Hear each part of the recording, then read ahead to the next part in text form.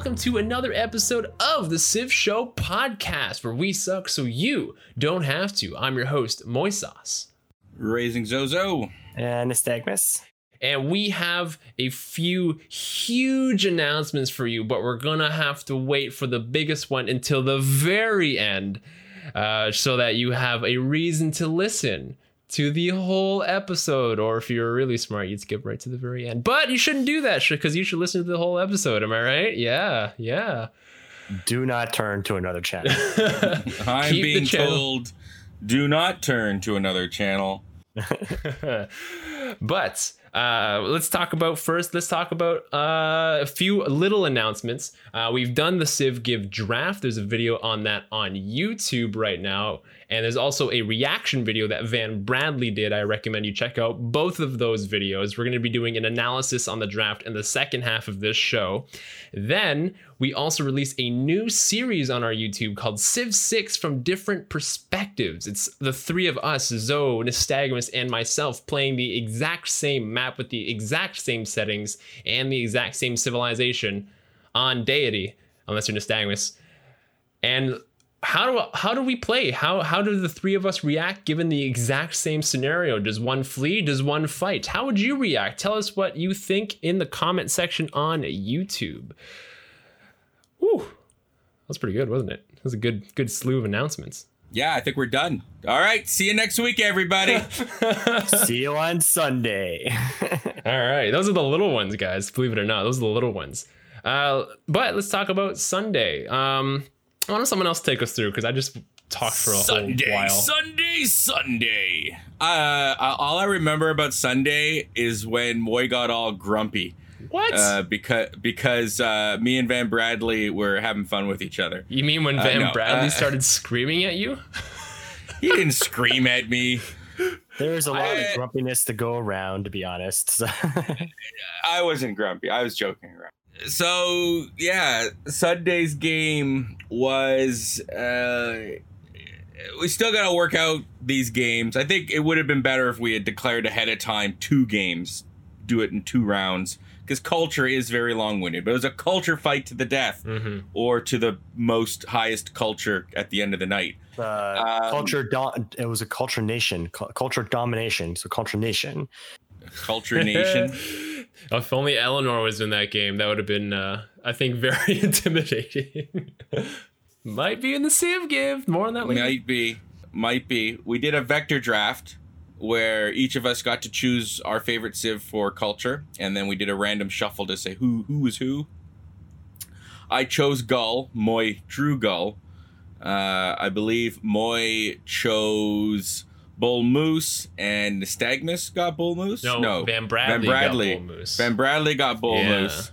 Nystagmus chose Cyrus and got Cyrus, yep. Right?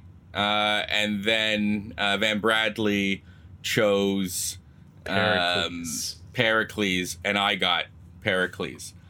That was the first time you played Pericles in a long time, right? I think that's what you said. Ever on the Civ Show. Yeah. Ever on the Civ Show. How did that feel? Because you had some words for Pericles, right? I liked it. I was Owls of Minerva with Pericles. So, I had most of the city-states on my side.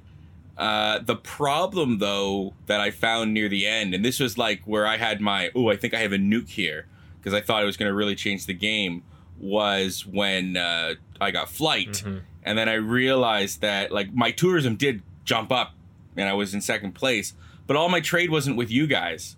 My trade was with city-states, and I don't think tourism gives a crap about city-states. Nope. So that ultimately was a womp-womp moment for me, where I realized that flight wasn't going to be so spectacular. Maybe if I had had more trade routes with you guys, it would have been a different story. But yeah, flight wasn't the silver bullet for me, and Moy ended up taking it. There's a lot of fighting in that game. There was a lot of fighting in that game. A ridiculous amount. There was a lot of fight. That's what Van Bradley was saying the whole time. He's like, you guys wanted to play a culture game. What's going on?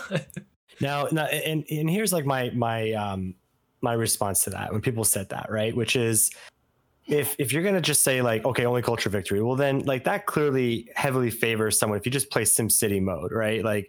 some civs have clear advantages, and like even though we can't win by domination, we can at least use domination to like stop you from winning, which is what Moy did, right? Moy used that to stop Van Bradley from winning, which is perfectly legitimate. And so people are like, oh, there's a lot of fighting. I'm like, yeah, well, either someone already started a snowball halfway down the hill than I did, and I just watched the snowball continue to get bigger until it's a boulder, or I shoot the snowball, right? Like you do one of the two things, and once someone already gets far enough ahead, like if you didn't stop Van Bradley, he was going to just run away with it, right? Yeah. Like there was no way we could catch up, right? And culture victory is one of those things where it will continue to snowball, right? When someone is completely dominating the game, it will continue to get, the gap just gets wider. There's no way to just catch up without an external force, Moy, bringing down the hammer and stopping the gap from getting wider, right? So I know people say like a lot of fighting, but like that was inevitable. If you limit a lot of other options, like I can't just tech my way out, right? I can't get to a science victory first, or I can't get to a religious victory first. So the only other option is to fight to stop someone from getting better. That's exactly right. How do you stop somebody from winning a culture victory? You kill them. It's the only way. You can't out culture somebody who's already pushed the ball down the hill, or you know what I mean? Like, because culture is that exactly that game. It's like you just slowly build up your snowball and you let it go, you let it go, and you let it go. Once it's so far ahead, like once somebody has 200 tourism, you know how hard it is to build up 200 tourism per turn? Like that's a long time and a long process. But you know, it's a quick process. Clicking right. I know, but the reason why it gets harder and harder is that the more tourism someone develops, the more they draw from you. Yes. Right. So it's like they're almost like Death Eaters. They just like keep drawing more power from you, and it's hard for you to make your own power if someone keeps stealing it from you. Right. Like, and with that game, I like due to generous donations, the outcome of that game was completely changed because in one of Moy's characteristic. When he go to the bathroom, I'm going to tell everybody about the treachery that's about to happen. Moves. He did it. He attacked Van Bradley, and Van Bradley was totally unprepared for war with Moy. And he begged Moy to declare peace. And then an auction kind of happened where Van Bradley made, I think, a $20 donation to the Civ Give. And this will probably be a Sunday feature moving forward. And like, I might like next time just be really aggressive. If we have a guest, I'll be like, oh, I'm going to go to war with a guest. And I'm going to see if we can milk this guest for a Civ Give donation. Wow, you're awful. But anyways, hey, it's for a good cause. Oh, man. I'm awful. Yeah. I'm awful. Like you literally, you literally spoke about, because you were supposed to be friends and allies. You said the treaty, our friendship just came to an end. Oh, I'm going to go to war with him. Watch this, everybody. Different intent. Here's my intent. I want him to not win the game. Here's your intent. Come on the Civ show. You have to pay $20 to be featured on the Civ show. What the heck is that? No, I'm saying that it's a legit strategy. Oh, it worked. It worked, right? Yeah, it worked. You backed off, and it changed the outcourse of the game. So it's fine. I loved it. I thought it was hilarious that it worked. I would have liked if we had the stakes got raised, or for the war to escalate in our culture game. And the funny thing is, Van Bradley didn't even end up winning. No, he was third, I think, for culture. He was third place for culture. His city that had Machu Picchu got raised by the city-state that I was allied with. That was funny. Yeah, that was good. So he's like, I basically paid $20 for the city not to get raised, and it got raised. It was for the kids, though. It was great. It was for the kids. It was violence for the kids. Yeah, exactly. Like the other edge, you, Moy, and Van Bradley had, especially over Nystagmus and myself, is that we still don't get culture victory. Like, it is, I think, the most complicated of the victory conditions. Yeah. You understand it a little bit better. Van Bradley clearly has mastery of it. And he was telling us, like, he wasn't saying the mistakes we were making, but it was aliens. So there's a little bit that goes into it. And part of it, one is kind of looping back to the whole war thing. When you go to war and you're trying to win a culture victory, that hurts you. Grievances hurt you in tourism and everything like that. And also just Also, whatever government you choose also matters. So if you have different governments, the tourism drops to another country. So if I have oligarchy and you have autocracy, those are two governments that just don't, like, they're different. And so that happens. Also, if you have oligarchy versus merchant republic, or whatever the first tier one is for the two economic ones. Or here's a better example. If you have merchant republic over democracy, democracy actually gives you less tourism, whereas merchant republic gives you more tourism, or rather it doesn't hurt your tourism. It's kind of weird. And the same with the third one. If you have, I think it's democracy. I think democracy increases your tourism, whereas like fascism would obviously decrease it. There's a lot of little things that like kind of go into these tourism bonuses, and you can see it when you actually go to the culture win screen and you highlight over like where your tourists are coming from. It tells you the debuffs that happen, like all the choices that you're making and all the debuffs that are happening onto your tourism. So next time you're into that screen, or next time you try to do a culture victory, look into that. And it's part of the reason why I wanted to do that kind of game, just to kind of like make sure you guys understand really how to get to a culture victory, or like how significant it is, what you need to do, stuff like that. So that was part of the reason why I kind of wanted to do that kind of game. Hopefully it helped you guys.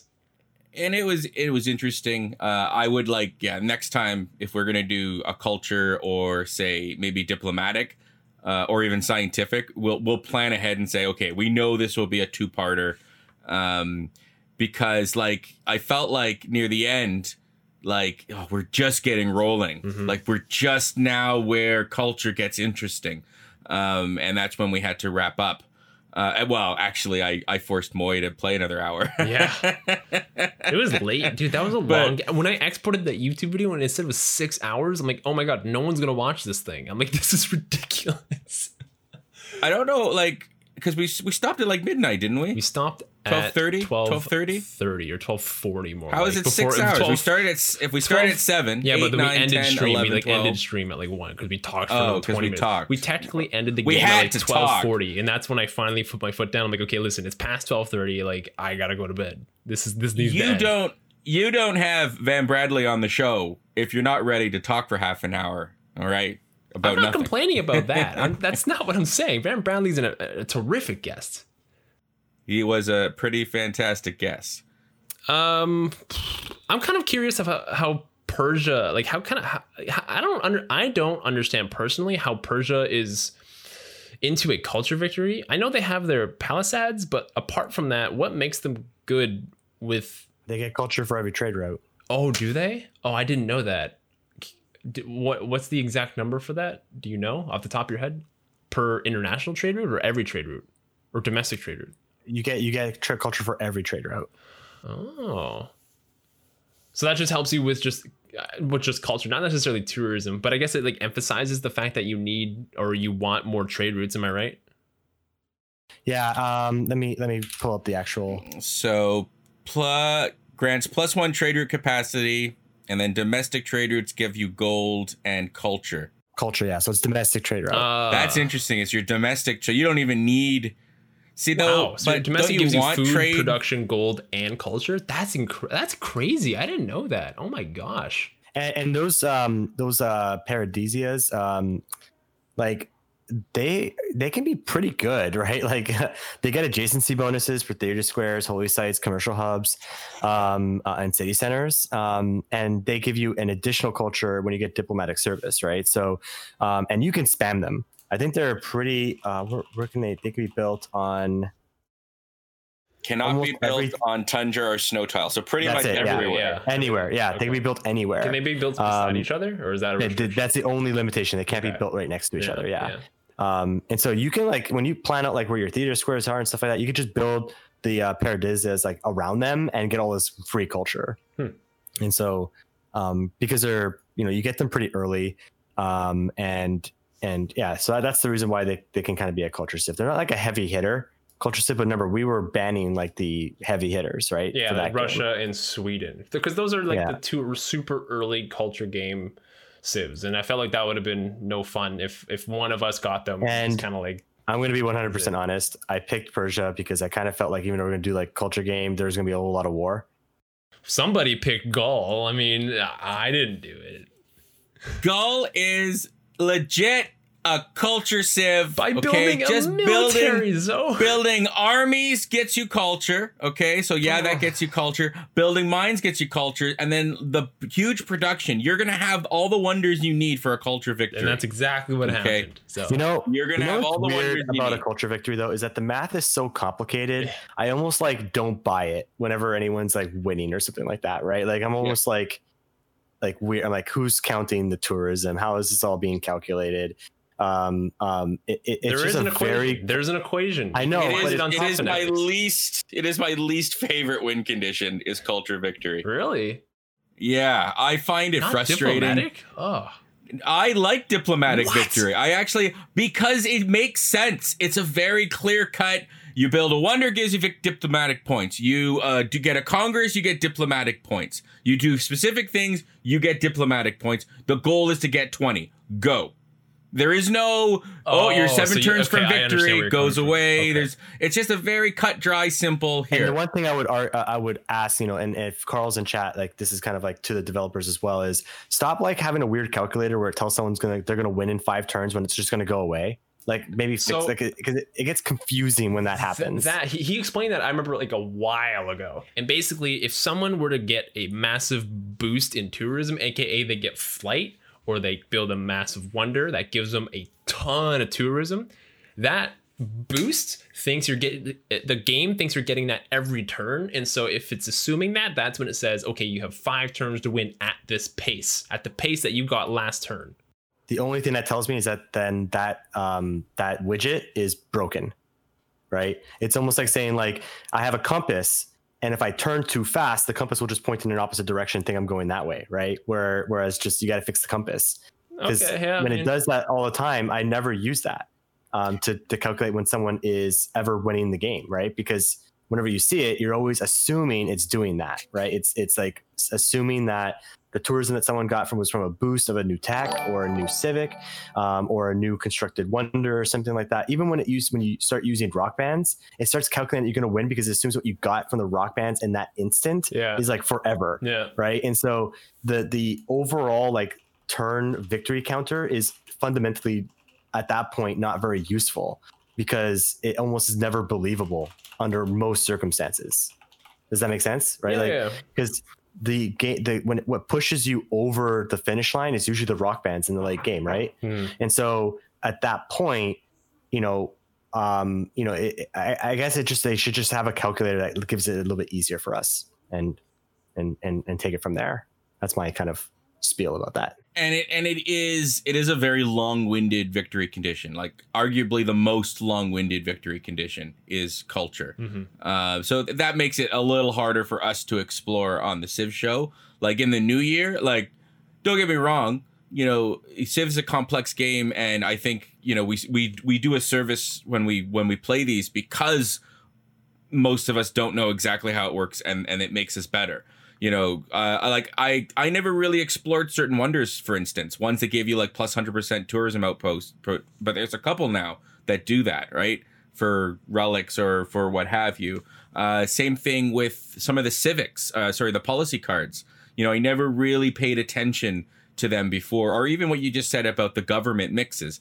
But that's also why I hate it so much, is there's such a cluster F of overlapping, this and this, and I get it. Civ pros, they, it's like getting all your numbers lined up. It's like watching one of our guests build cities. They're like, wow, you really know how to rank those numbers up. Whereas, like, you guys know, I'm an organic, messy player. I just sort of, part of it is just my throwing my weight around. Yeah, you explain that. You explain that in the new series Civ 6 from different perspectives. If you haven't watched it, you should go watch it. It's really good. It's good. I can't wait till we get there. Compared to the other victory conditions, it's the culture victory condition is just very complicated, and the math behind it, like I get it. Like if it's too simple, then it's just too easy to achieve. And so I know why it's complicated the way it is, like especially with the tourism, because everyone thinks like the culture per turn is like, no, it's actually the tourism. That's what nabs you the victory, right? And so there's just the math behind the tourism, and it gets more complicated the more players there are in the game. right? Especially if they're all trying to win culture. That makes it really hard. Really hard. Yes. But it's also very broken if no one's going culture, and then like that's it. You're snowballing, and that's where you better conquer me quickly because too bad, guys. Like you waited too long. You can't catch up. You literally have to wipe me out now. That's the only kind of gripe about it. I think it's a really cool victory condition, like the idea behind it. Yeah. Right. Like I like the idea behind all the victory conditions. I don't think any of them are particularly broken or boring or anything like that. Like I know everyone doesn't like the diplomatic victory. That's actually a lot more fun in the multiplayer game. I know that in the multiplayer game it's a lot harder to achieve, but like trying to guess what other people are going to vote for and then go for it. And then people can vote against you. But at some point, if you build up enough diplomatic favor, the goal behind a diplomatic victory is low key build up those points, right? Almost no one pays attention to it because no one goes for it. Yeah. And then save up diplomatic favor so that even when it gets to the point where they can start voting to give you less diplomatic points, you can just overpower them, right? Because that can happen. And then at some point, you can even say, like, my victory is there's nothing you guys can do. I'm going to win. Right. And that point, or you wait until you get to within 4, build Statue of Liberty, and then just try to win the game. Yeah. And so, but if people are voting you down, you can just vote for that. Then you get the 1 point for being in favor, and then you lose the 2, but really you only lose 1, and then you can get the other 2 right. And that's an overall +1. And look at that. You're totally fine. And in that point of the game, you have like the World Fair, and you have all those kind of games, and those give you diplomatic points as well. So and those are big. Those are big huge. Deal though. They're those are a big deal. So like, I think I like the diplomatic, like that you see it coming a little more, and it's just like it. I don't know. It's cut and dry. This is how you win diplomatic victory, and like you have to your play style gets affected as well because you can't take capitals. All right. So even if you have war, that war is I'm not taking over your capital ever. Okay. And you want to make sure that city-states are protected and stay alive. You want to get those diplomatic favor. Why, to be honest, to be fair, I know we go about this, like the whole tier list is blah, blah, blah, right? But that's why like a lot of people like, poo-poo Canada in the game. But like they're like perfectly geared for diplomatic victory. They can't kill city-states, right? Yeah. So that you need city-states to stay in the game. So the idea is to go for something that gives you Caesarianship over as many as possible. No one can declare a surprise war on you, right? Mm-hmm. When they denounce you and things like that, you can use that to your advantage, right? Because 1, a war is coming. 2, you can start building up those other reasons for grievances. And even if they denounce you and they don't have a good reason to fight you, like a protectorate war, a religious war, things like that, they still get a lot of grievances, and it hurts if they're especially going for culture victory. That hurts them. Mm-hmm. And so attacking Canada might be like something you can do technically and kill them, but it hurts you in the long run too. So like Canada can like low key just glide under the radar, like they do in real life, and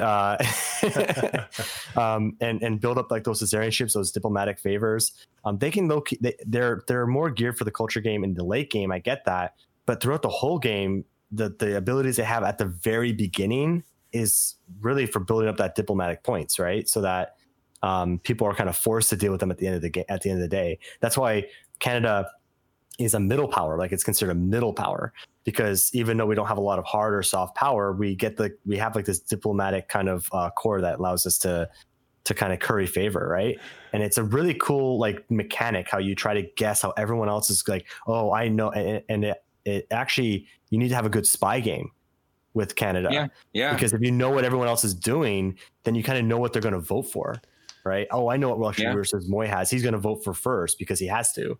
And so you can just like pick someone and then just boost them so you can get the diplomatic points, right? You sacrifice something that would help you, but you get the points in the end, right? Yeah. So I really like that mechanic, that it's really cool, I think, as a victory. It's an underrated victory condition, I think. And I think the War of Protectorate, the Cassia Belli War of Protectorate, I think it's 0 grievance. It's correct, yes.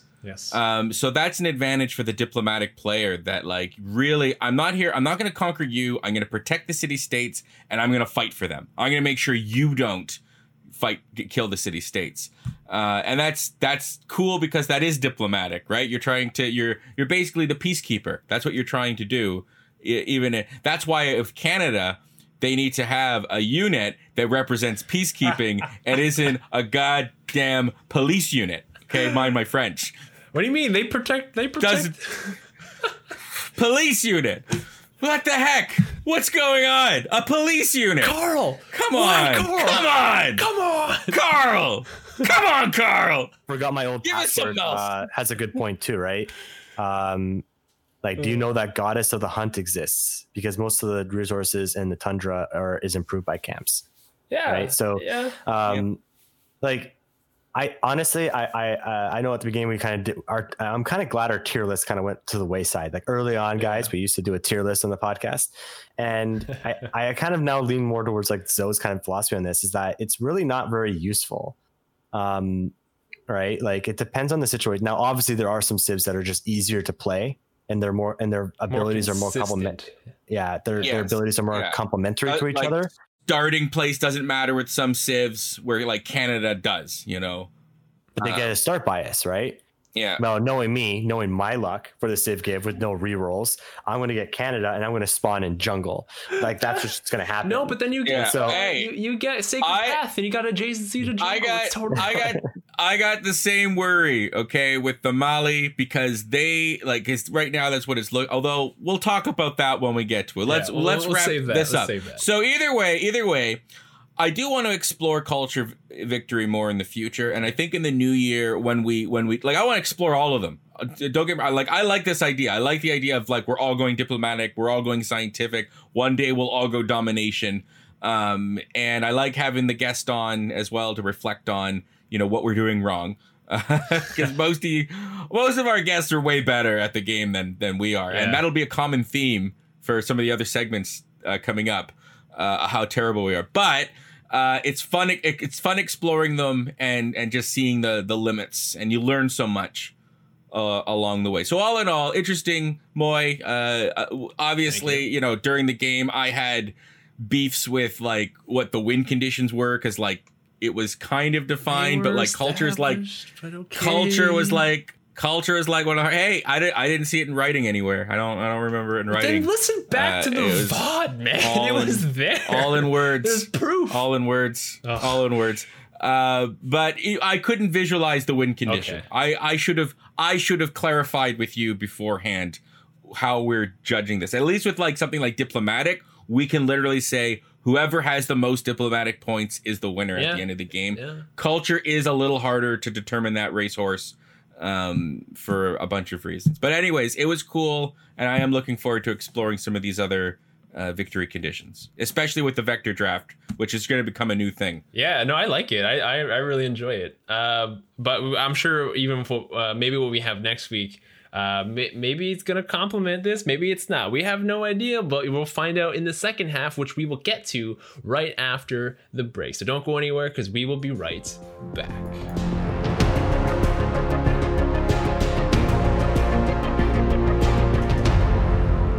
Everybody, welcome back to the Civ Show podcast, where us three suck so you don't have to. Very well displayed in Civ 6 from different perspectives. You can see all three of us suck very badly. Who sucks the most? That's a great question, and you should find that out yourself on YouTube at the Civ Show. Let's talk about the Civ Give draft, boys. So what is... I've heard this name before, but I don't know what it is. It just keeps slipping my mind. What is the Civ Give? I don't get it. It's I looked it up today on Wikipedia and it wasn't there. So I had to do some investigating, some sleuthing, but I've unlocked the truth.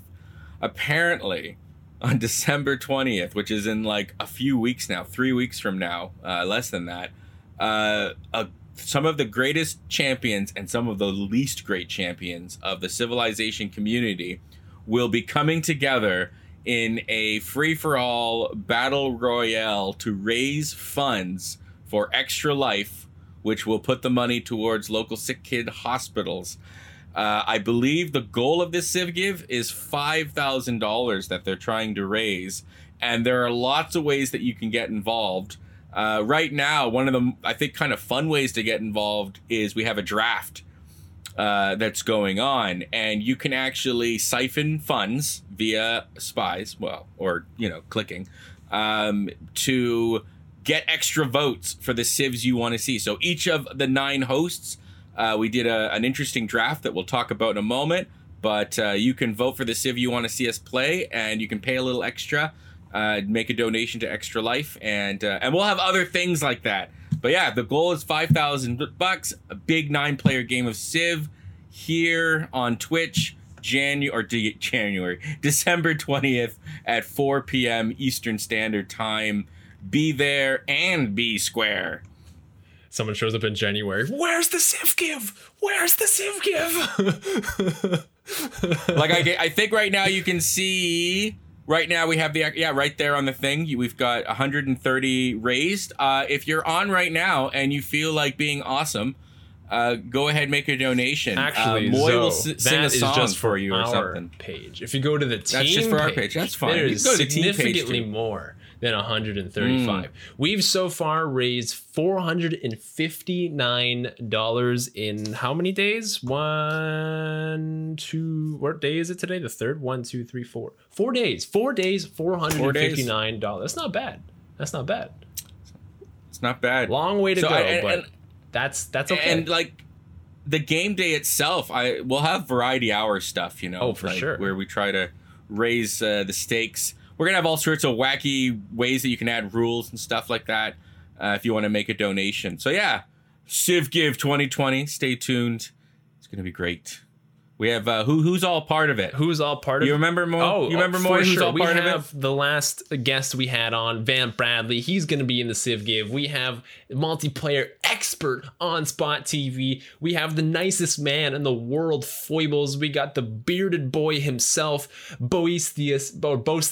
We have the balding man, Peppermint Butler, and Moy Sauce. And then we also have Raising Zozo, Nystagmus, and the man, the myth, the legend, 100 games, 100 days, Sarge. Mad Max himself. Freddie Mercury doppelganger, am I right? That guy looks exactly like him. And he's even doing, if you're listening to this on Spotify, you probably missed it. But if you're listening to this live, 100 Games in 100 Days is doing a Queen... wait, is it Queen? Oh shoot. Yeah, it's Queen. He's doing a Queen song repertoire on Twitch Sings on Saturday, or I guess it'll be Friday for us. Friday, December the 4th at 7 p.m. I think Eastern. So you should go check him out if you're live here. Go follow him, actually. He's a good dude. And he's featured on the Civ Give. Those are all the guests. Let's go through the draft, though. Let's go through the results. Let's have an analysis. Let's talk about who do you think has the best draft. Why don't we start with not us? Let's go last, okay? Let's start at the top. Let's start at the tippity top. You can probably just skip me because we all know my draft. No. You don't get skipped. No. You're in for this. giggles. You drafted. People are gonna pay to put tickets in your bucket. You're in this. Okay. Let's start with Bose. Quickly, I'd like to quickly mention the bands. Oh, okay. Because we banned a bunch of civs, true, right? We true. banned a bunch. You have like the full results? I got them all here. Okay. So, we used the Zozo system of third realm cards to do this all. And so it was a snaking draft where we each got one ban and got to choose 3 civs, and the way that we did it was the first person would pick, I believe it was Foibles was number 1, and then we went right across, and then each person would pick a ban, and then we'd each pick a civ.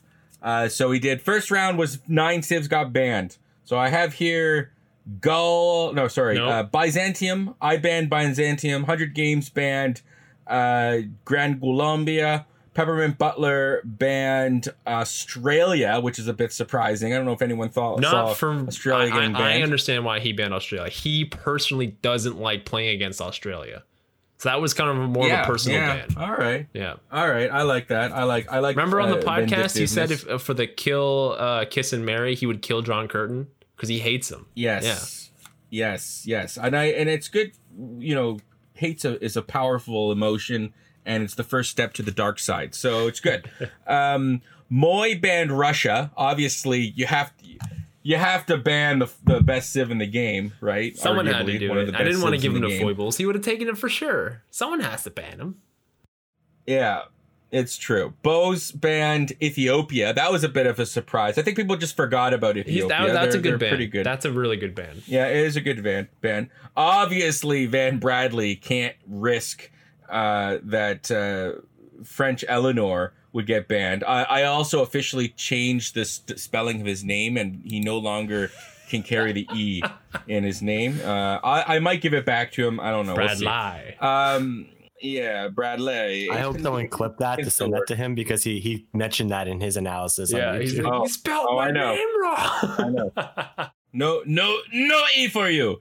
Nystagmus banned Alexander of Macedon. Good ban. Of Macedonia. Yeah, good ban. And then Foibles banned Korea, which, I get, but like, I don't know. Korea's like very easy to kill early on. But yeah, I guess if you don't get killed, they get pretty crazy. Mm-hmm. I'm missing a card though.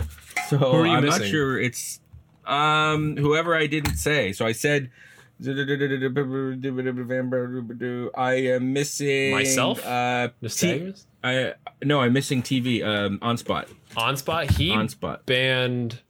Oh shoot! Who did he ban? I don't remember. Oh no. Okay, we're gonna lose cameras for a second. It's in a chat. Give me a moment. You guys are gonna see a lot of stuff here. I'm gonna copy and paste it into our Discord so that we can see it. Here we go. All right. Onspot banned Zulu. Ben Zulu. The Zulu. It's in chat, that was a so you good don't ban. have to look for your card. Okay, I'll stop looking for it. you Fell can- down somewhere. You can just look at our Discord chat. So yeah, those are our bans. They couldn't be chosen. And then we went from there and we did a snaking draft. So it was like Foibles on one end, and then on the far end, I think was Bose. Yes. Was Bose number 9? Yeah. So everyone chose one Civ that they wanted to play. And then when it got to number 9, they chose 2 Civs. So they got their first pick, and then they got their second pick, and it went backwards. So 8, 7, 6, 5, 4. And then we did one. And then by the end of it, we each had 3 civilizations. And we knew that going into this, we were going to turn this into a community event. So we each have our 3 civilizations. And now you, the community, get to vote on your favorite civs that you'd like to see us play. Or which civs that you just want to see that you think that we'd be great with. So everyone got 1 free vote.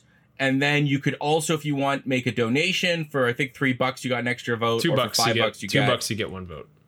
1 vote, or for 5 you get 3. Yes, correct. Yeah, so that's like an extra thing you guys can do. You can that's you go to your specific host that you want to vote for, and we add it all up, and I think we'll probably close this a week beforehand. I think we'll have why to don't we decide. know? We'll close it. You want to close it like 3 days before? Like Maybe 3 days. Yeah, just because we got to get people mentally prepared. But they can, like, if you look at these results, you can see that it's very heavily favoring. Some of us are very heavily favoring. Some of us have like look at no. We're not allowed to release the results yet. We can't. That's not public information. That's an NDA agreement. You cannot release that. So why don't we get back to the analysis part please. of this segment? So let's go. We can go down like the row first for Foibles, right? Yeah, so let's go first for pick, Foibles. first pick overall. Rome was picked first overall. Love in the Civ pick. Gift draft. Love it. Yeah, so versatile. The legions are versatile Civ, incredible. Yeah, man. I thought this was a great pick. Like, this is not a no-brainer. Like, there's so many different options you could have had for the first overall pick. It's kind of just like pick your bread and butter. Like, there's no limitations other than the bans. And he picked Rome, which is. It's like everyone's Civ they pick when they first pick up the game, usually. So yeah, no problem with that pick at all. Like I can't see any other real pick. I would have, if I was picking first, I would have picked Rome, to be honest. They are one of my favorite Civs to play anyway. Yeah. So 100 Games next then picks Babylon, which I get. So crazy that it went second overall though. Like that was interesting. And he's in chat right now, so he'll. I know, but like, so like, it's fresh, it's new. Like, you know, I understand it can be broken, right? Like if you play it really, really well, it's just it's this like it's map dependent one, because if you don't have any like resources around you like iron, you can't get iron working, because then like you can't build an iron mine, and you're going to take forever to research that, and that ruins so much of your plan. And then, you know, the production costs once you build up your military, or the gold cost is tough. Like that is a tough civ to play. I think that each of the members of the Civ Give came in with two distinct mentalities when it came to when they were drafting, right? And I'm bringing this up now because it's going to come up later as we go through everyone else's picks, right? Okay. Some people very clearly came in with a very clear strategy in order to maximize their chances of winning. Yeah. Brent Van Bradley. As a joke, but about 50-50, right? The other 50%, I think, honestly, picked civs they just thought would be fun to play, or fun to see at the actual event, right? Yeah. And so I think that honestly, that and Sarge can correct me in chat right now if he wants, is Babylon's a fun civ to watch play, right? Like if you're watching someone play Babylon, like they just do a lot of crazy stuff. And they're completely different than almost every other civ in the game. So I applaud that pick actually for second overall, go Babylon. And so I'm happy with that pick actually. I'm like, yes, because if Babylon's in the game, that's just like, I'm sower of chaos, right? Know when we get to your picks, we know, we understand. And so yeah, I'm happy with that pick. I'm happy it's in the game too. Like I thought it was going to get picked up for sure. I just didn't think it'd go second overall. Like I wouldn't put it that high. That's a personal note. I don't know. Then Peppermint Butler picks Germany. Unsurprising, Germany in the top 5. Great civ. Very powerful civ. Very versatile powerful civilization. Especially for Peppermint Butler. Although with someone of his caliber, I'm surprised he didn't pick Japan. But I do know that Germany is one of his favorite civs, and like his game style, he district plans. This guy is a master planner. Like he's gonna have so many Hanzas with such good adjacency bonuses. He's also gonna have a really good trade, because part of that adjacency bonus is having commercial hubs next to the Hanzas. So his civilization is gonna be bumping. Like I'm scared. The thing is with his other 2 picks, once we get to it, it's so crazy because you want him to play Germany, and that's terrifying. That's the hard part to really like. Germany would probably be he'd be the most predictable if he was playing Germany, with the play style, right? Whereas the other 2, so the next one for OnSpot. So this is the one I think is like the one that we missed the ban. Yeah. Well, you only have 9 bans, right? So like, I know, but like slip through. I know, but when it comes to some of the ones that we did ban versus, like, honestly, I'd rather have banned Catherine than the person I banned. He picked the Black Queen Catherine. Okay, yeah. You forgot to mention that. I'm just like, so I think that was like one that slipped under the radar, and he noticed it as soon as it was his turn to pick. Because you could tell it was like on the top of his list. He was like, I pick. So this is a civ that is banned almost 100% of the time in the CPL, because it is so powerful. It is widely known among that community, that multiplayer community, because they're aware of her strength, as one of the most domination civilizations in the game. Better than Gran Colombia, better than Mongolia, better than any other civilization. Why, you might ask? Because I asked why, because I'm like, they're not particularly good. It's their early spy bonus, and the fact that they have diplomatic visibility over everybody immediately gives them an automatic +3 combat strength to every single one of their units at all points of the game until somebody catches up in diplomatic visibility. But since they also get the early spy, that is almost not possible. So if you're fighting the same era as Catherine the Black Queen, if you're fighting warrior versus warrior or musketman versus musketman, she's gonna win every time. That's why she's so powerful. Good. Anyway, yeah, I'm scared. Moving on. So Moy's first pick. So first person. Yeah. It's funny how we all spawned the low draft picks, right? We're like the 3 worst players in the entire game. We got the low draft picks. Clearly.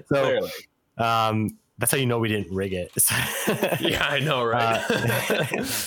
Can I introduce who I picked? Can I do it? And can I talk about why I picked it? And then you guys can talk about why you picked your civs. I feel like that's fair, right? All right. Yeah. For the first overall pick of the Moy draft. Okay. So actually 6th 5th overall, but the first pick of Moy was the one and only Bull Moose Teddy. Oh yeah, baby. When you mess with the bull, you're gonna get the moose. That's the saying that I'm bringing into the Civ Give. Deal with it. It's gonna be there. I don't care how bad it is. I picked Bull Moose Teddy because he is so strong with the culture game and with the science game, by having plus science and plus culture on his tiles that have breathtaking appeal next to mountains and forest. He's more likely to spawn next to breathtaking tiles with mountains and forest as well, which is what I love. So I can really take his science or his culture game into the future. He gets a plus combat strength on his own continent, so he can defend against his continent, or he can take over his continent depending on how that situation goes. He's super versatile. I love this pick. I freaking love Bull Moose Teddy, and by golly gee, vote for Bull Moose Teddy for me, please. I would love that.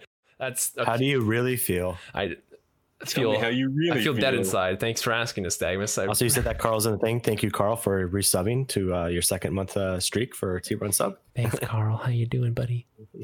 Okay. Carl! Zozo. What did you pick for your first? All of mine are like, I think, weak civs compared to like all these god civs, Germany and Catherine. So I chose Gull. I really liked the Gull. I thought they were a lot of fun. I thought that they were actually super versatile, and I love everything about them. So yeah, here if I'm the Gull, I hope I'm in a hilly area, and I will play military, and then whatever comes at me, we'll see. Well, the Gull, they're good at defense at least, right? So you can kind of just turtle super in. Great. Yeah. They're super great at turtling, and I had a feeling there's going to be some aggression this game. And like, I just find they build up really nicely into whatever strategy you end up going with. So yeah, the Gull of it all. Plus, most of the new civs have all been banned, so like we had to have what was left represented, because I think I got two Byzantium of them. was banned, So, and then Byzantium Bolivar got was banned, banned, and Menelik, Ethiopia and was Menelik banned. got banned, Yeah, so like yeah. half of the new So- civs, yeah. half of the new ones are all gone. So yeah, we'll see if the Gull can see me through to victory. They'll be fun though. That's the key. Is I just had so much fun playing the Gull that if I'm gonna play a big long game of Civ, I want to have lots of fun. I'm with you. They were fun when I played them last week. Unlike 2 weeks ago when I had zero fun. Stupid Babylon. Go ahead. Question nights, man. Good unit. So Terrible. And so Van Bradley chose for his first pick Japan. So Van Bradley, if you can check out his video as well. He kind of talked about his picks and his strategy and stuff. So we can kind of, we can actually do with some authority, because he did kind of admit like his strategy, right? So his strategy was, and it was a good strategy. It's a very good strategy. I'm jealous of it. Yeah. I'm going to pick all the civs that are the least susceptible to poor start locations, because he knew that we weren't going to re-roll, right? So we can't just go re-roll. And so he was just saying, I'm going to pick civs that if I spawn near tundra and I'm not like on a tundra civ or something like that, or if I spawn near coast, or if I spawn like just something that's not as susceptible to that. And so Japan he picks. So that's a really good pick for that, because one, if they spawn near coast, they are invulnerable to hurricanes. And so, which is super powerful. I learned that the awesome way when I played them in our game. And so, especially when the hurricane hit me and then it hit Zoe and killed like half his units. Oh God, that was a terrible hurricane. And so that I was still remember the hurricane of 1261. Yeah. And so, yeah, that was, and they're a really versatile civilization. They're so good. Yeah. Their best ability. I'll go quick. Their best ability by far, the fact that all of their districts get +1 when they're beside another district, is insane. You have a district in the middle +9 or +8. No, how many sides are in a freaking +6? It's a hexagon. Yeah. So +6. All right. I'm gonna walk out of here. You can take over. Okay. All right. Yeah. And I like that. Like, a lot of civs will have like an era. Like the Byzantium, or like they're medieval going into Renaissance. That's their time. That's when they go. With Japan, I find it's staggered, and they're great early, and then they get a big boost medieval they get samurai really fast. You can get samurai, and then you get a big boost when you get I call it the robot factory.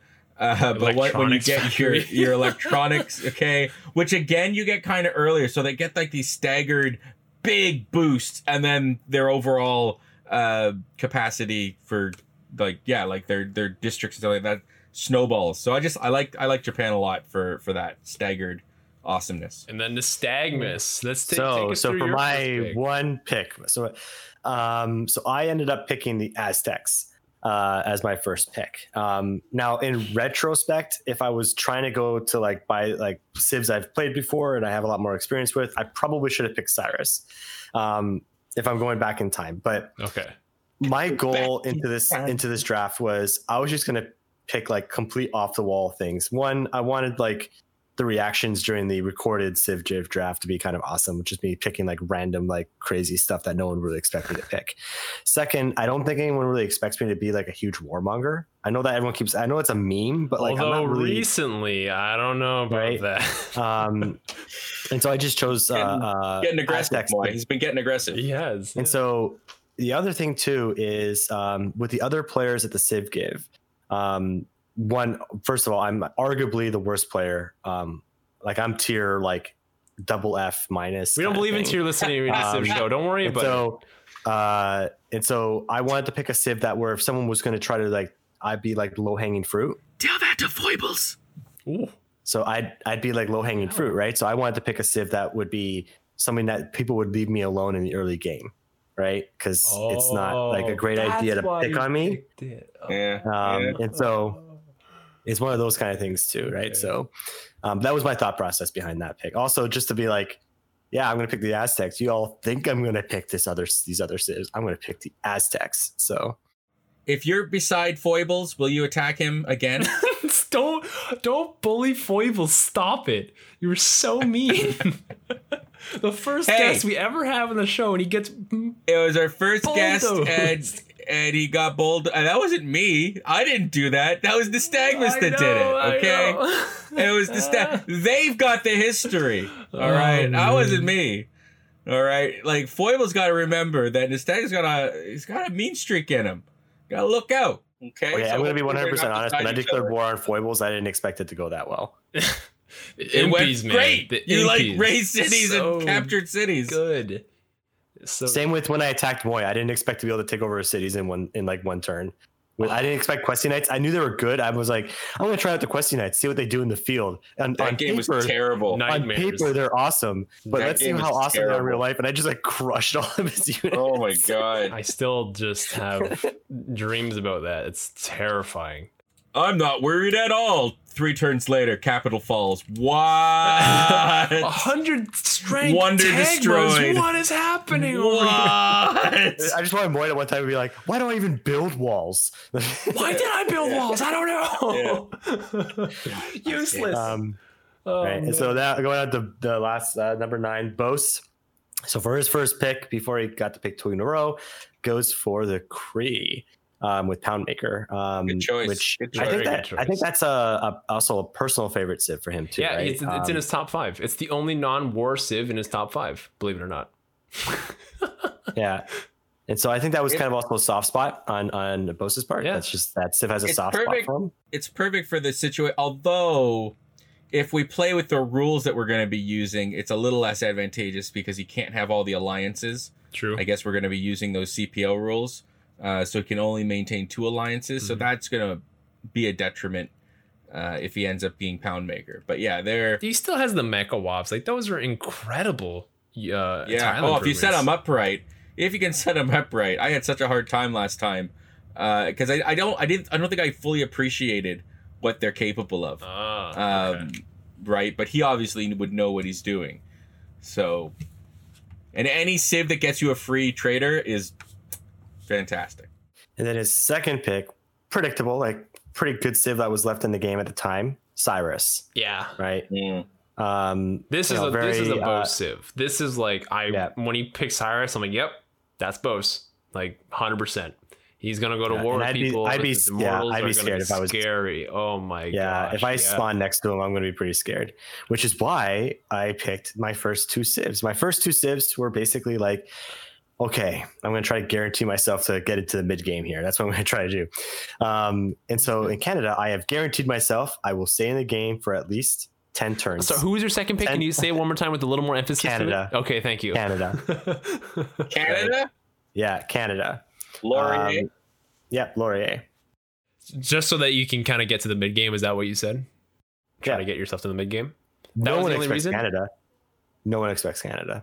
Also, you know, it's like the butterfly. Like I said, we were talking about before. I think this whole like tier list saying that Canada is like this horrible civ and stuff like that. It all depends on your play style, right? You know, they're not a domination civ and they're not like an early culture civ. But they have a lot of advantages that kind of run all game, right? People will say like it's an automatic detriment that they can't take out city states. I don't really agree with that necessarily. It gives you less flexibility because you can't just take over city states, but it allows you to have more like there are other ways of using that to your advantage. You can use a lot of protectorate wars, right? Mm-hmm. To your advantage, especially if you're friends with a lot of the city states, and the ability that someone can't just mass units across. Like I can see as long as I maintain good diplomatic visibility across the game, right? Anything that happens to me will be kind of heads up, right? And in a game like where everyone's trying to make sure that we're not falling behind and not taking too long and stuff like that. Everyone says, yeah, all I do is as soon as I meet you, I keep denouncing you. I don't know. Like you're going to forget to do that. You do. Right? You do. It's going to, and especially if it's me playing Canada, you're not going to see me as a threat. So you're not going to see it as something that you necessarily have to keep me denounced in order to like hurt me. Right. And so it's going to be low on someone's list of priorities to maintain when they have to make all their turns. Right. So I don't think people are going to maintain their denunciations of me throughout the game. And if you get your start, like Canada can be a pretty awesome religious civ if you get a good Tundra start. Yes. Dance of the Aurora, work ethic, and then you're rolling, baby. Get those wonders out there. St. Basil's, you got Hermitage. You just turn into a culture powerhouse. Canada's not bad if you can get the ball rolling. Then again, any civ's not bad when you can get the ball rolling. And I know that Van Bradley, I know he did, and I'm going to try to explain it too, because he was in his YouTube video was kind of saying like he doesn't really get it, like my pick and stuff, right? And he talked about like it's too late in the game for culture victory. I'm like, one thing we forgot though is that the civ game is supposed to go on for a long time. It's going to go into the late game. It's like a 7-8 hour game. Yeah. 8 hour game. I think that late culture victory is in play. Like we always think that like, oh, we're only going to play for like 4 or 5 hours. There's no way we're going to get to the late game. I think that's something that's going to happen. But you got to survive to the late game, which I think that was his argument, is that they get online too slow. I think that was what he was trying to say. Not necessarily that the game wouldn't last that long, but the fact that you might not last that long into the game. That was his concern. It was more of a personal attack and not one on... I figured that a lot of the other civs that were picked at the time, a lot of people with warmonger civs and stuff like that, like I wouldn't be like, Canada is not like a priority to take out. You would want to take out the other warmonger civs that are competing for that space. And let's face it, if I have Canada, no one really sees me as a threat, to be honest, right? Like that's true. You got kind of a harmless feature kindness about you that like why just ask foibles about you. Yeah, he has great words to say. And you're the type of civ player that like if somebody did attack you, other people would be like, whoa, hey, wait a second there, and they would probably come to your defense. Now, speaking of defense, Pericles, Van Bradley chose Pericles, and this was his second safe pick. After playing them, like, yeah, they're good. They're good. Especially with Owls of Minerva, you get all of those city-states. I had, like, all the city-states were my friends. And they give you I think it's a 5% culture bonus. Correct, yes. And then, like, there's a bunch of other ways that you can pump up that bonus of if they're suzerain to you. Mm-hmm. And then they're just the Greeks. You know, the Greeks get that wild card government policy, which is super useful. They got lots of culture and their culture and war. Their phalanx, you get that super quick, and it's a tough unit. to contend with. Oh, the legions. So yeah, the legions. No, not legions. The legions? They're not called I thought it was called the phalanx. Spartans. Hoplite. That's Hoplite. it. Yeah, that's Maybe. it. Okay. They get the Hoplite ability called the phalanx. phalanx. Phalanx is their fighting style. If they're side by side, Yeah, they get yeah. So they're like kind of a counter to Gull, right? Because they're getting the same, I think, a better bonus. To a point, but Gull also gets the bonus because they're beside their forever. Yeah, and they get it for every enemies unit. beside them, which is crazy. Yeah, yeah. So, what was your second? But pick? anyways, so Mali. Oh, sorry. Wow. Sorry. Damn. Oh, so yeah, so me. So anyways, yeah, Greece is great. Mali. So I don't know why. I think I got some guff for choosing Mali. I'm like, what? This is like one of my favorite civs in this game is Mali. They're a fantastic civilization. Yeah, yes, they have. If you don't start beside desert, you lose their hugest advantage. Yes, this is true. And I really, really hope that I start by desert. If I don't, there are solutions, especially because we're using the secret societies. There are solutions if I don't start beside. It just means I'm not perhaps playing the religious game. I might be playing more of a financial domination game. And that's likely what I'll do if I don't. Well, I don't want to tip my hit cards or anything. So anyways, lots of money, lots of faith. I love the Mali, especially if I can get a city surrounded by desert turn 1. We'll see. To be fair, the person who did say that was Van Bradley, which his strategy was the complete opposite, to pick civs that weren't spawn dependent. So for him, it didn't make sense, right? But like, it's a fine He's pick. just mad that I took his E away and I'm not giving it back. Exactly. So it's fine. Exactly. Yeah. For my second pick, this one I grabbed it out of randomness. I still had people on my list, and this one was not on my list. But I know how strong that they can be. Hungary, by the way. I chose Hungary and Matthias. With their Black Army, they get a plus bonus for every levied unit beside them. They get a bonus to the combat strength for levied units. And then if you pair that up with Foreign Ministry, it's only half of the cost to levy these militaries. And so like, I don't have to build a military. I can just buy one instead and only build black armies. And then they get the Hussar later, which is a really strong unit. It's just because kind of on a whim, I wanted to pick it. They were good at building districts as well across rivers. It's half of the production costs, which is incredible because they spawn near rivers. They spawn near tons of rivers, right? With respect to the Danby River that runs right through Hungary. And I don't know. I just thought this was a good pick, and I sort of regret it, but at the same time, I don't. I tried to play a game with him the other day on Deity, and I got my ass handed to me. But you know what? Whatever, man. Like this is a tough civ to execute, but at least if I can execute it well, maybe I'll have a good time. That's my reasoning behind it. I got none. I don't know. That's it. I don't know. I think they're pretty decent. They're decent. Well, they're not especially like great, they're decent. And their goodness or badness, I think, will depend on your opponents and how many city states are in the game, right? I have a plan, though. I do have a plan of how I can finagle and make sure I have the ones I need. We'll see. We'll see if I get them. If I get them, then let's see if I can execute it. So, we'll see. Now, Mongolia, obviously, somebody's got to take a good old Mongolia. So OnSpot's next pick was Mongolia. Yeah. Which Mongolia is it's always been a terrifying civ, and in the hands of OnSpot, you almost hope, well, what's he picking last? Please don't be either of these. Don't be Catherine. Yeah, OnSpot picking military civs. Mongolia. 2 military civs is like the scariest thing to me. That's like the rest of us have to have a serious guys. Are we gonna band together or just let it happen? Yeah, that one was like, whoa. We don't need to talk about them. I think everybody knows how good Mongolia is.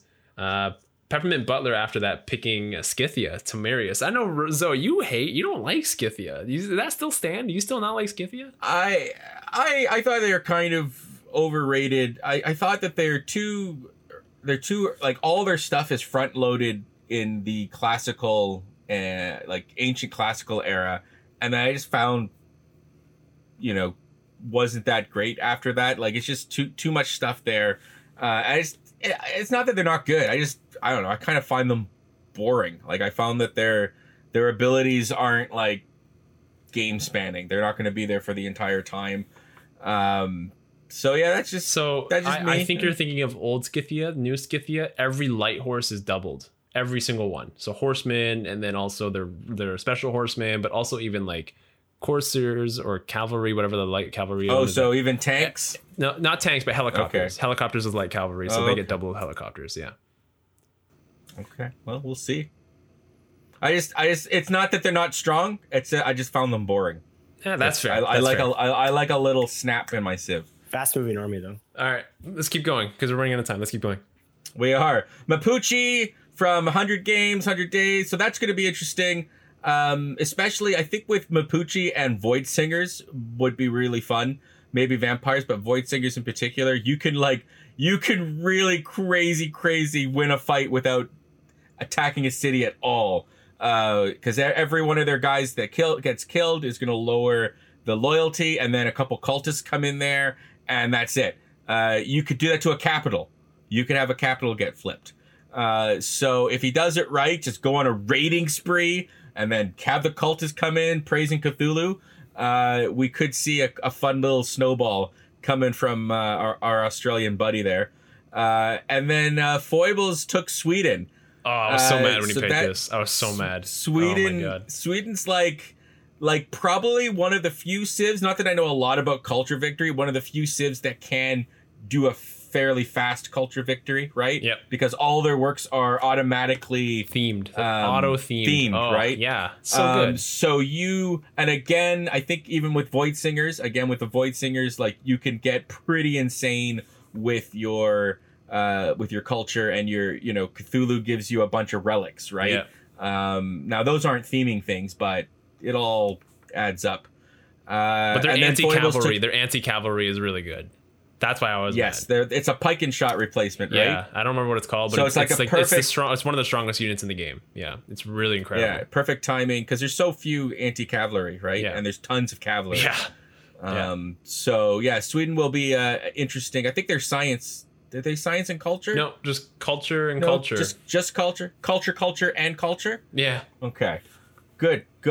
And then he went Indonesia, who I have, a place of rage in my heart for Indonesia, because I was so unstoppable once as the British Empire, and then Indonesia came in and said, I think this is an incredible pick. Why? There's no other coastal, spoiler alert, there's no other coastal civ in the game. Yeah. I know we're playing Pangea, but people are going to have to spawn on the coast. And if he plays Indonesia, for sure he's going to spawn on the coast. And the fact that we're playing Pangea, he only has to really protect one of his sides from land. And then that's it. And then since it's the only naval one, he's going to have boats and he's going to dominate the sea. You got to remember, though, Pangea is not always like a big circular continent. True. Pangea can be like snaking and like, where there are these little, where only one piece of land connects these areas together. So I've had some good Navy fights in a Pangea game, but yes, he is the only naval civ. Yeah, I like. So hopefully he doesn't start in the middle of the land, and hopefully I start in the middle of a giant desert. So we got some hopes. All right, let's talk about this next pick. Tamar, obviously, I don't know. That's Georgia, a joke, right? Baby. Georgia, that baby. is a joke. It was a joke. 100 games, 100 days. Oh, like obviously this is what's going to win the vote. Obviously, vote for that's Georgia. Everybody here needs to vote for Georgia. Vote for Georgia. Protect our people. Protect our people. Low key. Butler. Hold on. Low key. Yeah. I think Georgia is actually a fantastic pick because Secret Societies is on. If he gets Void Singers, then he's totally going to be okay. He can defend himself. Totally fine. He can turtle, just build faith, and he'll have science, he'll have culture, he'll have faith, and he's going to be totally fine. I actually think this was a good pick. As much as I like to meme about it, I think that was a good pick. And you know what? I haven't been Georgia's turned into such a meme that I'm not even sure if I believe it. I don't even know. I'd have to be Georgia. Yeah, I haven't been Georgia in so long. Like, I think when we did the dumpster fire game, was I Georgia? Maybe. I don't think I was. I don't know if I've been Georgia on the Civ show. So a long time ago. If I did, it was like in March, like when we started. Yeah. But we'll see. We'll see. Peppermint Butler, he went with the Ottomans. Very good pick. Very well-rounded Civ. Yeah, dude, this guy has such a good draft. They've got a little of everything. The Ottoman Empire, and like not like Poland, like where it's totally unrelated. There's like very good for building an empire. He's even got some navy in there, and like those janissaries, like the fact that units, right? Like, they get two. They get the janissary, and then they also get their crazy boat. Right? It captures boats, right? But their janissary, if you upgrade your warriors to the janissary, obviously it's already been built, so you don't lose the population, because they are an insanely powerful unit for when you get them. However, if you build them in a city, you lose a population, right? So that's sort of the trade-off. But if you're smart, you've got a bunch of swordmen that you're ready, or warriors, to upgrade into them. And they can just roll over. And then they've got their cool governor, which is like war and peace. You can send them to allies to bolster attack lines and stuff. So they're neat. I'll do, and then on spot Scotland. Love it. Love it. Love it. Please vote for Scotland, because I don't want to have to deal with Black Queen or Mongolia. For the love of goodness, play for Scotland. Oh my god. And like, Scotland got the little bit of a boost lately. Sort of, yeah. Sort of. And I don't know, like with the Void Singers, that and their ecstatic bonus, that ramps up. They're kind of like a little Ethiopia with a golf course. If anyone knows how to play Scotland, it would be on spot. And so I'm kind of looking forward to see if he does play Scotland, how he is going to win. I'm gonna make that clear. Because I think he's... Moy, tell us about Congo. Oh, dude, I love the Congo. They're actually one of my favorite Civs, which is really weird because I never really play them that often. Because, like, I feel like they're so easy. So they have this really awesome, like, early neighborhood that you can build these massive population cities. And I love that about them. And I think that's fantastic. They don't get a religion. And that's part of the reason why I picked them. Is because I want Congo. I want this civilization, if they are picked, to be a middle battleground for all of the religions to just go to freaking throw lightning bolts at each other in my land. Like, I want my land to be basically the start of military war, but not towards me. Just the fact that people are fighting over religion in my land and then they get conflict. That's the idea behind picking a Congo. I know I'm saying it out loud now, but even if I do say it out loud now, it's probably still going to happen. So it doesn't really matter. That was the reason why I picked Congo. I wanted to create my own chaos, and that's how I thought I can create my own chaos. Throw in your reliquaries, and probably Void Singers, I'd imagine, would be their go-to. But they're all about works, right? I think they already start off fantastic. Your great works give you food or something that? Relics, and like specific artworks. I think it's like religious artworks, if I'm not mistaken. Right. Yeah. But Cthulhu relics would give you... They would give me food and all production, of those bonuses. Yeah. So, yeah, obviously another Void Singer. I could see a lot of Void Singers getting thrown around. I went for my last pick with Lady Six Guy of the Maya. The Maya, again, I don't think they're a very strong Civ, but they're super fun. I like the theme of the tight-knit empire. Their science is, I don't know, arguably one of the best in the game, right? Given the good spawn, yeah. Yeah, if you got it right. And then they're very defensive. Like, it's a tight-knit defensive Civ. Their early archer is super awesome. I'm looking forward to, like, it'll be a challenge, and like I'll be a middle power for sure.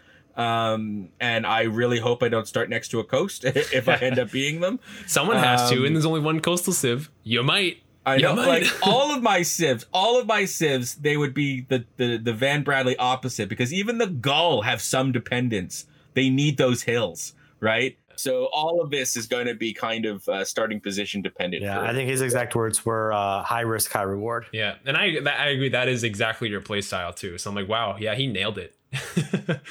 And then Van Bradley picks Cleopatra, still along that same kind of line.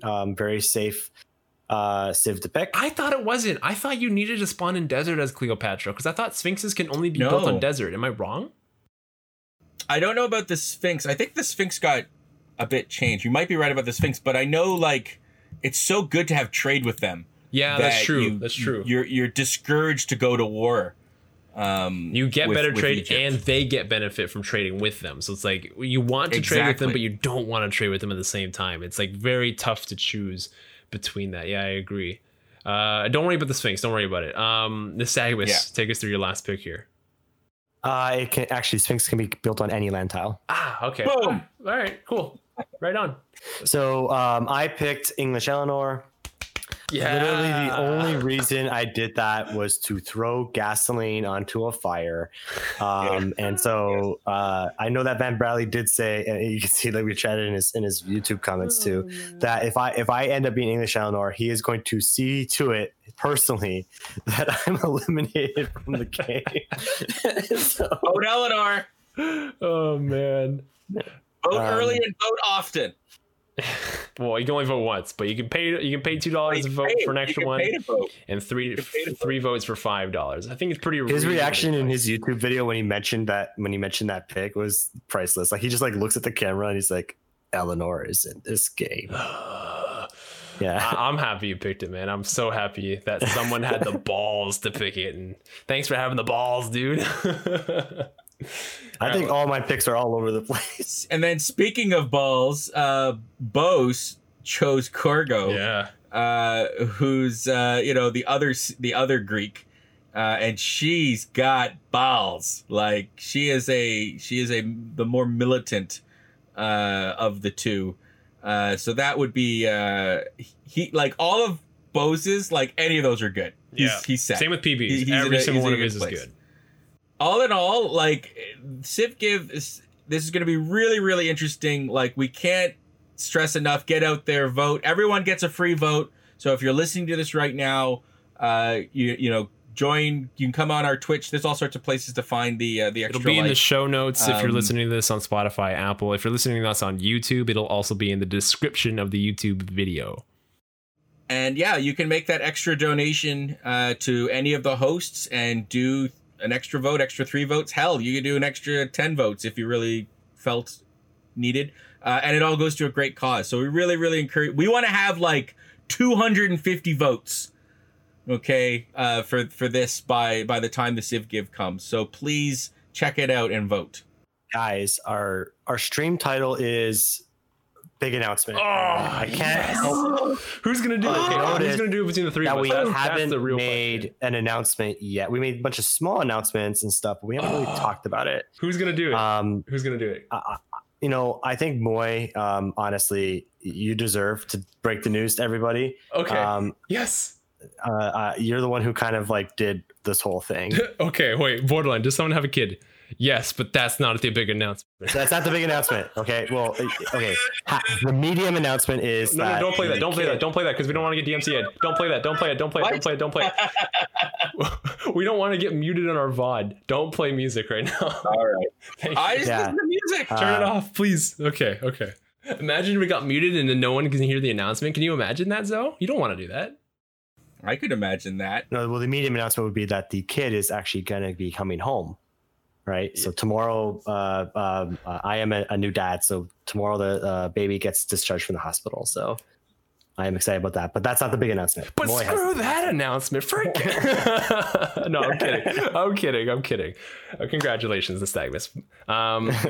Our big announcement. We've been holding this off for weeks, and I've been trying to not tell anybody, and I've been suffering internally because I am just such a gossip, and I need to tell everybody everything. We have a wonderful guest ready for the podcast. It's going to be released on December 17th. He is a massive member of the Civilization community. You may know him better as the creator and artist of Baba Yetu and the Dream of Flight. We have Christopher Tin as a special guest on the Civ Show podcast that will be live on December 17th. If you have any questions for Christopher Tin that are Civ related, that are music related, that is his career related, please submit them in our Discord, in the YouTube comments, anywhere, because that is the only time that you're gonna be able to ask him whatever you want. We are so excited to have this opportunity to speak with Christopher Tin, and Yeah. Sure he sings it. Sure he sings it. Yeah. Well, we'll get him to sing Baba. It'll be great. He might know all the words. Who knows? I'm sure he does. I'm sure, like, maybe he doesn't. I don't know. But we're so excited to have him on. I can't believe that we actually did have him on. We as a joke tweeted out, hey, he should be on our podcast, and he responded. And when we got the connections, and now he's going to be on December 17th. So tune into that. I don't think it's that crazy though, because we've been slowly cultivating, on Twitter. We've been sharing, and he's been liking and commenting on a couple of things that we've done. So it's good though, boy, because boys, it means we've made it. Here we are. We've got the writer of the opening of Civ 4, which, like, iconic for me, I think for a lot of people. Yeah. I mean, it's the first video game music score to win a Grammy. It's featured in the Guinness Book of World Records, in fact, because of that as well. It's been played at a peace negotiation in I don't remember where it was, but some sort of peace negotiation. And then people have been saying that it should be the anthem essentially for the United Nations. And it's an incredible opportunity that he's going to be on the show. Video Games Live, Tommy Tallarico did like an amazing rendition of Baba Yatu. It's just great song. And then like Christopher Tinn's also done a lot of other stuff. He's not just that. And yeah, we're going to talk about how music sort of defines the video game, right? It really makes the game. Mm-hmm. A bunch of other stuff too. So, but yeah, if you guys have questions that you want us to bring forward, get them to us, and we'll get them to him. That's December 17th, I believe you said. So we are I'm going to say it now. We are pre-recording that podcast, and we are going to be airing it on the 17th. So don't save your questions for when that goes live, because that's not going to be a live podcast. It's not going to help you. We're going to be it won't help putting it live on Twitch, but it is not going to be a live podcast. So get the questions in now, or else you're not going to get an opportunity to get it in. Are we good? Are we gonna wrap it up now? I think we're good. We got to wrap it up, boy. We had so much to talk about today, and and Van Bradley's not even here to defend his E, which he'll never get back. So yeah. Speaking of good show, E, you should follow us on the Twitter. Go nice. Yeah, thank you. At the Civ Show, we post really, really good updates. If you're on our Twitter, you would have known that maybe we got Christopher Tinn on our podcast, because he literally said it on Twitter that he wanted to come on the show. So you should follow us on Twitter. We post good memes, we post good roasts, and all your information for the Civ Show and Civilization will be on Twitter. I actually want to add something. Our ultimate goal for the Civ Show podcast is to, I want to say this out loud so that we're held responsible for this, is to get Sid Meier as a guest on the podcast. We want Sid Meier to be in that fourth box right there. And that's the ultimate goal, because I know there's some connections maybe in here that can maybe get us into his ears. First you get the tin, then you get the Carl, then you get the Sid. It's how it works, okay? Those are the stepping stones. Okay. So Carl, you're next. Speaking of next, if you want the next step towards really getting to know the Civ Show community, check us out on our Discord. It is where we have a lot of our conversations throughout the week. We post all sorts of great combos on Civ, but also we talk about stuff that isn't Civ related whatsoever. Always a good laugh. Very warm, welcoming community. So I definitely recommend checking us out on our Discord for that more intimate connection. And if you want to check out some of our other content, we do have a YouTube channel. We do have a bunch of series going on right now. We have the Better Know a Leader series, which, as you know from the news I just gave here, a lot of stuff's been going on in my life. I will get that series back on track, promise. But the last one was Basil II from the Byzantium Empire. Raising Reviews is also another segment we have on the YouTube official series. Got 2 episodes going on right now. Moy also does a bunch of videos as well. He kind of has a more freedom. It's not like a set series that he has. He does more topical videos for us. And we also have a new series that just was just published recently called Civ from Different Perspectives. It's where the 3 of us all play the exact same game. You get to see how much how we make our decisions or lack thereof of the decisions when we make during the game. And so that's another series that we're going to go. It's really good. Check it out. We ran out of time today. We were going to touch on it, so maybe we'll touch on it next time, because it is really good. Take a look. 30 minutes that you'll not want back, but it is really good. And if you're watching this on YouTube or listening to this on Spotify, Apple, or wherever you get your podcasts, hey, we're live on Twitch every Thursday and Sunday. Thursdays we're live with the podcast at 10:30 Eastern time, and on Sundays we're live with the actual Civ Show at 7 p.m. Eastern time. So give us a follow on Twitch at the Civ Show. Until basically Sunday, we're gonna have special guest on Spot TV again, as far as I'm concerned. I think so. Yeah. I think so. And the game format's up in the air, so we're not going to announce that, but stay tuned on all of our social medias and you will know what the game will be before Sunday. But until give the audience what they want. 3-on-1. That's what they want. They want us three on Spot. It's not the first time. I don't think us that. 3 gain beats going to prove anything, man. All right, guys, let's sign off. Have a good night. We'll see you on Sunday with On Spot TV. Good night, everybody. Later.